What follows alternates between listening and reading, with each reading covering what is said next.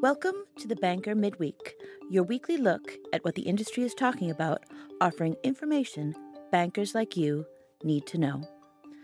Hello, everyone, and welcome to the Banker Midweek. This week, your editors are myself, Liz Lumley, and Barbara Pianese, who's just back from Philibon in Miami. Hello. We'll be hearing about that very soon. And we are joined by our special guest, Marta Krapinska, You got it right? who is an industry legend and a co-founder of Curate, which we'll be hearing more about very soon. So as our listeners know, the Banker Midweek is our weekly discussion of stories live on the Banker site and in newsy bits that will influence future stories. So, we cover a lot of ESG and sustainability issues, and we're going to be having a big COP28 special coming out this week. So I wanted to start off asking a little bit about your startup, Marta. So what is it and what do you hope to achieve? Thanks so much, Liz, and thanks for having me on the podcast. So yes, Curate. The science is unequivocal that the most important thing is decarbonization. However, when we think about net zero, the net in net zero is what do you do with those emissions that you can't curb or reduce further. And that's what we do, and that's where we come in. We work on carbon removals, which is a new industry emerging to become $1 trillion worth that invests in technologies that actively sequester carbon from the sky. So you've all heard about carbon offsets, protecting carbon sinks or reducing carbon emissions. But what we do is we back technologies, anything from soil carbon, biochar, direct air capture that everybody's been hearing about, these exciting sky hoovers that pull air in, separate carbon dioxide and put it deep underground. So we help, as in the name Curate, we're curating the existing carbon removals ecosystem. We're building portfolios of carbon removals that we sell to clients, and we also use them to securitize debt into emerging suppliers of carbon removal to stimulate both demand and supply. We need to build an industry twice the size of oil and gas in about 5 years. So it's a very exciting challenge that requires all of the money and innovation in the world. No, I agree. I think that's a big thing to look at the financing and, it's always follow the money. Indeed. So who is this aimed at? So in principle, very soon it will be every organization that has a net zero target. I mean, increasingly, actually, the UK is a great place to build a business like this because we're the first country that has a legal definition of net zero, which is to reduce emissions by 90%. And then if you want to claim net zero, you have to remove durably the remaining 10. We have so far sold to a very wide range of clients. Our first clients were the royal family. We've removed emissions from the Queen's Jubilee pageant and the funeral. We put on the first carbon removed concerts at the O2. We've worked with the London Marathon. So we have an events thesis that links to the fact that awareness and trust are, like in fintech, very much in climate is the same issue. We need to breed awareness of this new category of technologies. So we have this sort of major events approach, but we also work directly with corporates. So every large organization is going to have to commit to reducing and removing their emissions, and that's where we come in. Yeah, no, it's interesting. You started working with the royal family. I think a lot of people commented that the king, in the opening speech, spoke about things the government is doing that he might not necessarily personally agree with. But coming up very soon is we mentioned before, COP28 in the Gulf. What do you expect to hear from the event this year? Yeah. So, I mean, we're all talking about, according to all the IPCC reports, decarbonization is key. It is not happening fast enough. So we're not necessarily on target right now to hit 1.5, which is also why we need removals to buy ourselves time. But largely, I think we're expecting debates over phasing out of fossil fuels. We're very much looking forward to that.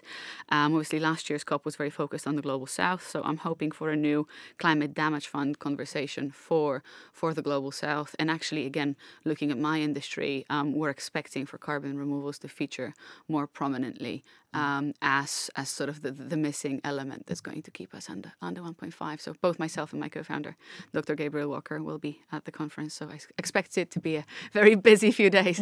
Oh, excellent. So now I'm a big collector of funky startup names. So your company is spelled CUR8. So yeah, please talk me through the name. So somebody once asked me why are the names so funky, and I just referred them to check out GoDaddy or Google Domains and just see the price of URLs. Sometimes it's really as simple as this. But no, Curate sort of started from curating the carbon removals industry. So us providing the due diligence and being able to show the difference in quality and being able to build mixed portfolios that manage risk. But also 8, the infinity symbol, we're hoping to be able to stick around as a species for a little bit longer than 100 years from now. It also takes the sunlight 8 minutes to come to travel from the sun to the earth, and obviously part of the reason for climate change is that it's not reflected well enough. So yes, that's us. It also visually CUR8 looks a little bit like curb, and again, we're super committed to decarbonization being the most important thing, and then carbon removal only being the solution for the emissions that we cannot otherwise abate. Excellent. So, Marta, now you're going to stick around and have some comments on some stories Fabulous. soon. But next, I really wanted to turn to Barbara. So you've just come back from Miami and the annual Felibon event. I'm sure that some of you on thebanker.com have seen your videos, the view from Felibon. So I'm going to stay away from trying to ask you about the nightlife and bars and restaurants you went to in Miami. And please give us the lowdown of what you saw. Yeah. So for the people who are not aware, FELABAN is the Federation of Latin American Banks. So this is like an annual event, and for banks in the region, and it's mostly a networking event. So it's a business event for all the banks that are looking for corresponding banking relationship, for lines of credit. And I was talking to the organizer, and they were quite amazed by the participation. So they had 1,800 people.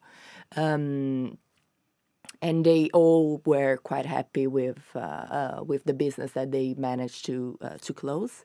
But at the same time, I think also talking to bankers and to industry players, I think one of the issue that was really discussed was the funding, of course, because with high interest rates in the U.S., of course, a lot of investors in advanced economies really would think twice before committing and investing in Latin America. At the same time, on the positive side, it is still a region where a lot of people, like insiders, are saying this is a region that has a lot of potentiality, and the fact that we have in other parts of the world, we have a lot of like sanctions, we have a lot of geopolitical risk.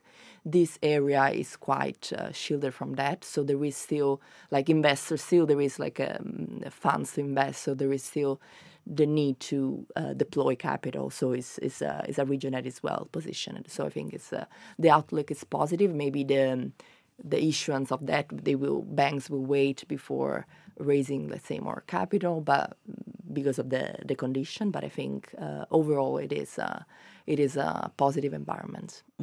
How was Miami? my first time, so yeah, definitely great. Yeah. Excellent. Wonderful. So now we're going to move on to some stories that are on, as I mentioned before, thebanker.com. So this is a story from one of our reporters, Alia Shibli. Digital first, human always. We hear this a lot. This is an interview with Coventry Banking Society's head of transformation. And they're really I thought this was an interesting story because we hear a lot about banks closing down bricks and mortar because everyone's going digital now. But building societies have such a close relationship with their client base that they're trying to build up a digital transformation but still keep their branch network of 64 branches going strong. So it's an interesting balance that they're looking through right now.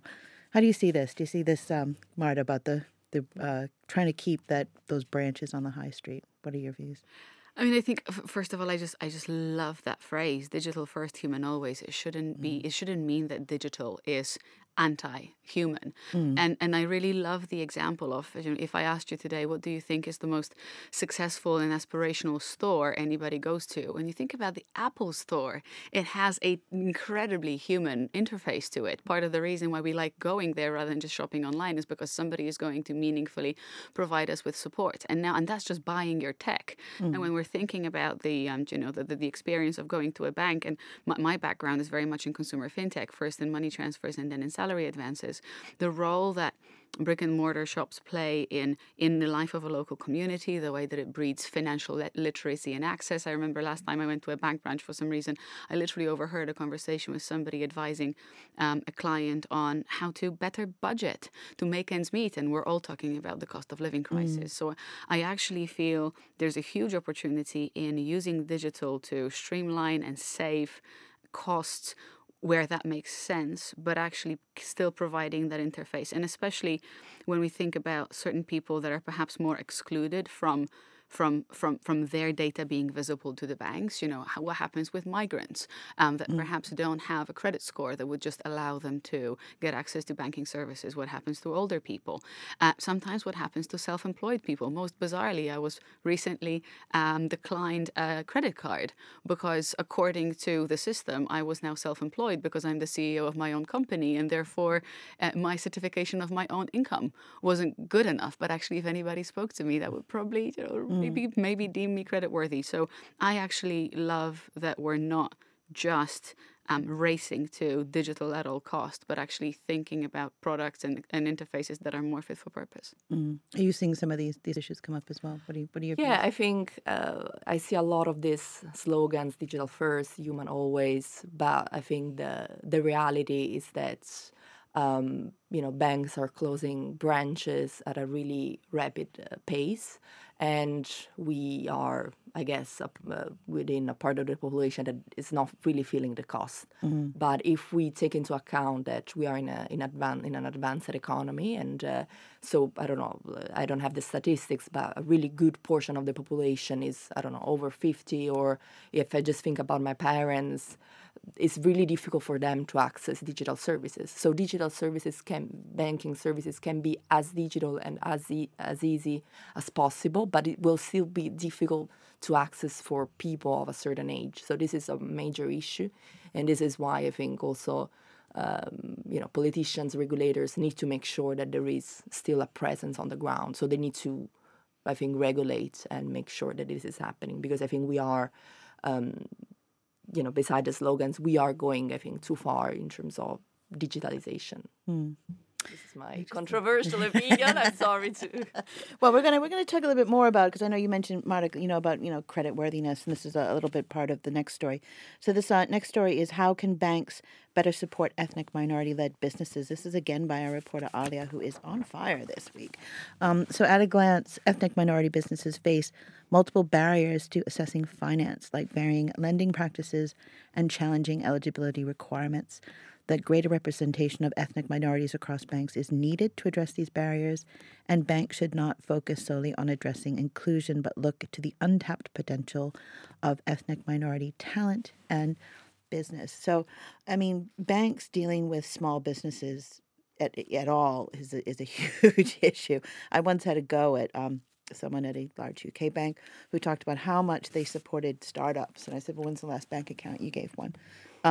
Which is really, what a lot of these businesses need. But there was a quote in the story that I quite liked from a business owner who said they picked the bank because they walked into the bank and they had people that looked like him there. And he thought, yes, this is the type of place I want to do business. I'll stick with you, Barbara. What did you take from this story? It is really a relevant topic, but I think it's also quite a tricky one, right? Because I think as banks, as businesses try to kind of score different objectives, it's very difficult it's becoming, I think, incredibly difficult to be like inclusive, sustainable, and think about minorities. And I think I'm not sure what is the best way if they need to adopt quotas, etc. But I think it's a tricky one to achieve. Yep. What do you think, Marta? So the thing I love about that story, and I've done a whole lot of work in the sort of diversity and representation space, including running a fund that invests in underrepresented founders. A lot of people look at diversity and inclusion as something that we should do because it's the right thing to do, and that is true. But it's also fundamentally good business. So when we think about another excerpt from that story that really struck me was that the 250,000 ethnic minority-led firms that contribute to the UK economy have a gross value add, a measure of productivity that matches or exceeds that of key domestic cities and sectors, and that could quadruple if we provided better access to banking. Now, it's diversity. It's not just a good thing to do. value, it's also fundamentally good business.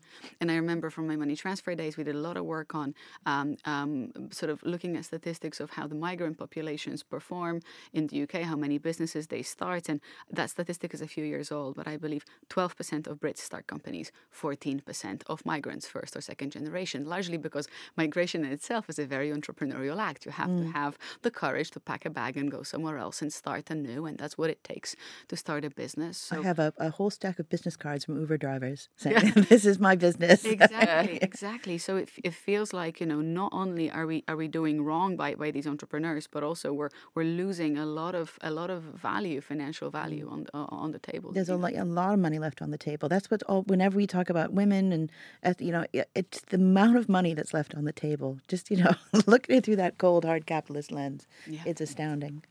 Going in. So the next story, we are that time of the podcast leaving the banker site. No, but we're not going far. We're only going to the FT. So this is a story about the OpenAI chief seeks new Microsoft funds to build super intelligence. And I'll tell you why I picked this story. Sam Altman, who was one of the founders of OpenAI, of ChatGPT fame, said Altman splits his time between two areas: research into how to build super intelligence and ways to build up computing power to do so. And the reason why I put this on the story was because of you, Marta, because a conversation I've been having a lot with people lately is the amount of energy it takes with computing power, with databases, with cloud computing. And as we're trying to create this our future robot overlords, how much carbon impact is this having on our planet? I mean, well, the carbon impact is huge, and again, there is an argument. We've alluded to regulation before. I think it really begs the question of how much is enough, and maybe actually starting from trying to measure the impact that we're having. Because I'm all for Gen AI in principle, but I think having spent my entire life in technology is a tool, and what matters is what you do with that technology. So if this is Gen AI for Gen AI's sake, if this is super intelligence for the sake of us being able to drive innovation, I'm actually not that excited about it. But if it is using Gen AI to attack such issues as our crisis of democracy, cost of living crisis, or actually being able to do predictive analytics on what's happening with climate change, I mean, the cost to real estate, financial assets, human life, and human health is absolutely astounding. We know that changing climate and changing weather is impacting the way that we live, especially in the global south. If we could deploy these technologies to address these pressing issues, then I think one could argue that while we're still investing a lot of efforts and time into reducing the carbon emissions associated with running computers, that this could be a reasonable effort.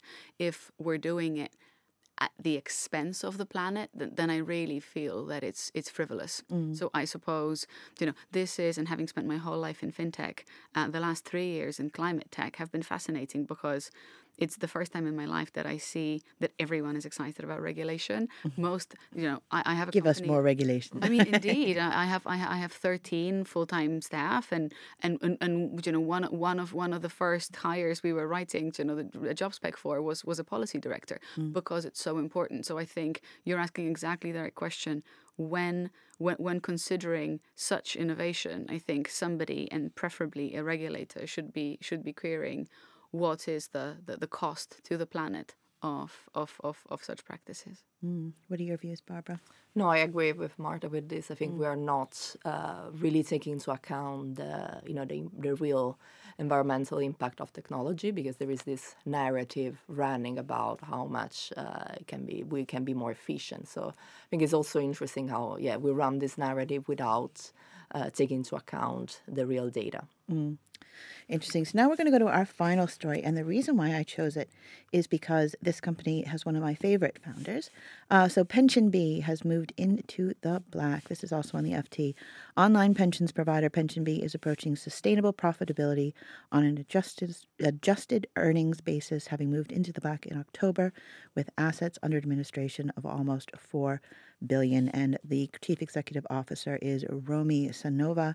And she says, "We are delighted," of course she is, delighted to have achieved sustainable adjusted EBITDA profitability, which delivers on the guidance we gave investors at the time of our listing in April 2021.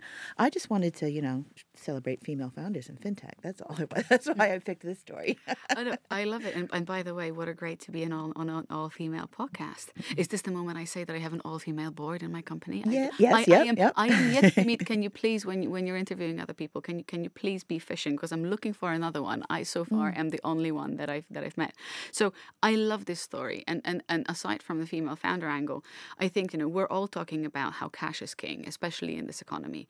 I find it incredibly frustrating that we keep on celebrating these mega raises. Somebody else raised $100 million or $1 billion, and that's great. But ultimately, what we're celebrating is somebody giving away executive control of their company by selling a chunk of it and making a bunch of promises that they don't know if they can keep. Now, the fact that a company is growing sustainably and delivering value to its customers, the fact that, I don't think we have very many London IPO success stories, and I think we want for UK PLC, that's important. Pensions are not a very sexy space, but they're so important. Again, cost of living crisis, we're seeing so many pensioners needing to take up extra jobs because they cannot support themselves, and lack of access to data and visibility of what their future from a financial perspective might look like, and the problem that Pension B is solving. There are just so many elegant, powerful elements to this story. I love that you picked it. It's interesting. I'm not a big fan of thinking that men and women are so different, there would be different CEOs. But, when I used to run Startup Bootcamp, I remember being surprised that everyone was so focused on, like you mentioned, raising funds, their exit policy. I had a conversation with one founder. I'm like, you're talking to me about your exit and you don't even have a product yet. It's like, calm down. And I'm just wondering whether, we've had Starling went into profitability, whether women start businesses to keep going, employ people, run for more than a few years. Their eye isn't on the when is the exit going to happen, but how is this business going to grow? I don't know whether women are more. Do you think? Sure about that. Not sure. Okay, yes, disagree with me. I'm not sure. No, I think.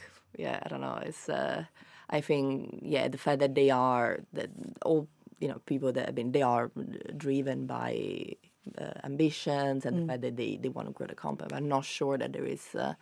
This that big of a difference. Yeah, probably if they were really that keen, they would have founded a cooperative. I don't know.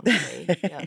To be honest with you, to be fair, like if you really want to create a real impactful business that creates job, that's what because then we know, if this company will be sold one day, they will need to create efficiency, so people will be lost on the way.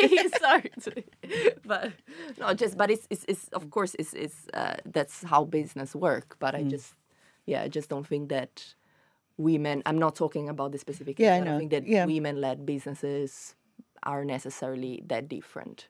I mean, I think so. Sorry for the Google. Yeah. So I mean, ultimately, it shouldn't be either or, right? I mean, ideally, we would have, and there is also an argument knowing that sub 2% of our venture capital goes to all women teams. Is this also just a function of selection bias?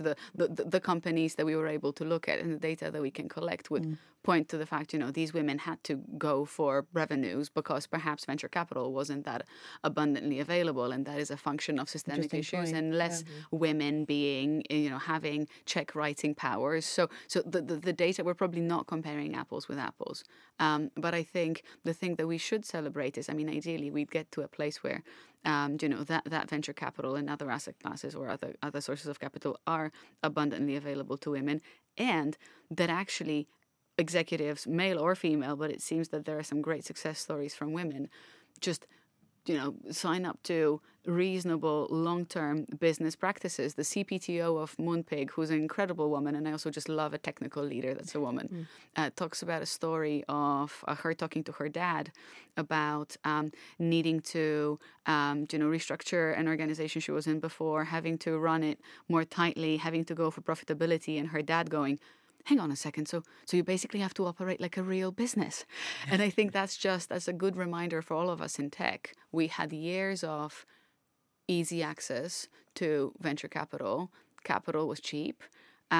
To point to success stories of companies that in this economy can succeed and deliver value to its customers. I think that's really important for me. PensionBee is really solving a pressing problem for people and is able to make a good business out of it. That's great, and I'm very excited that we're using these as exemplars of something that's exciting and to be looked up to, rather than just stories of people who have a great pitch and a great slide deck and can raise a ton of cash, but are they solving a problem that's necessarily most pressing for this society in this day and age, and will they actually be able to deliver? It looks like the PensionBee team have delivered. Yep, congratulations, PensionBee, Romy and her team. Excellent. So now we've come to the end. Oh.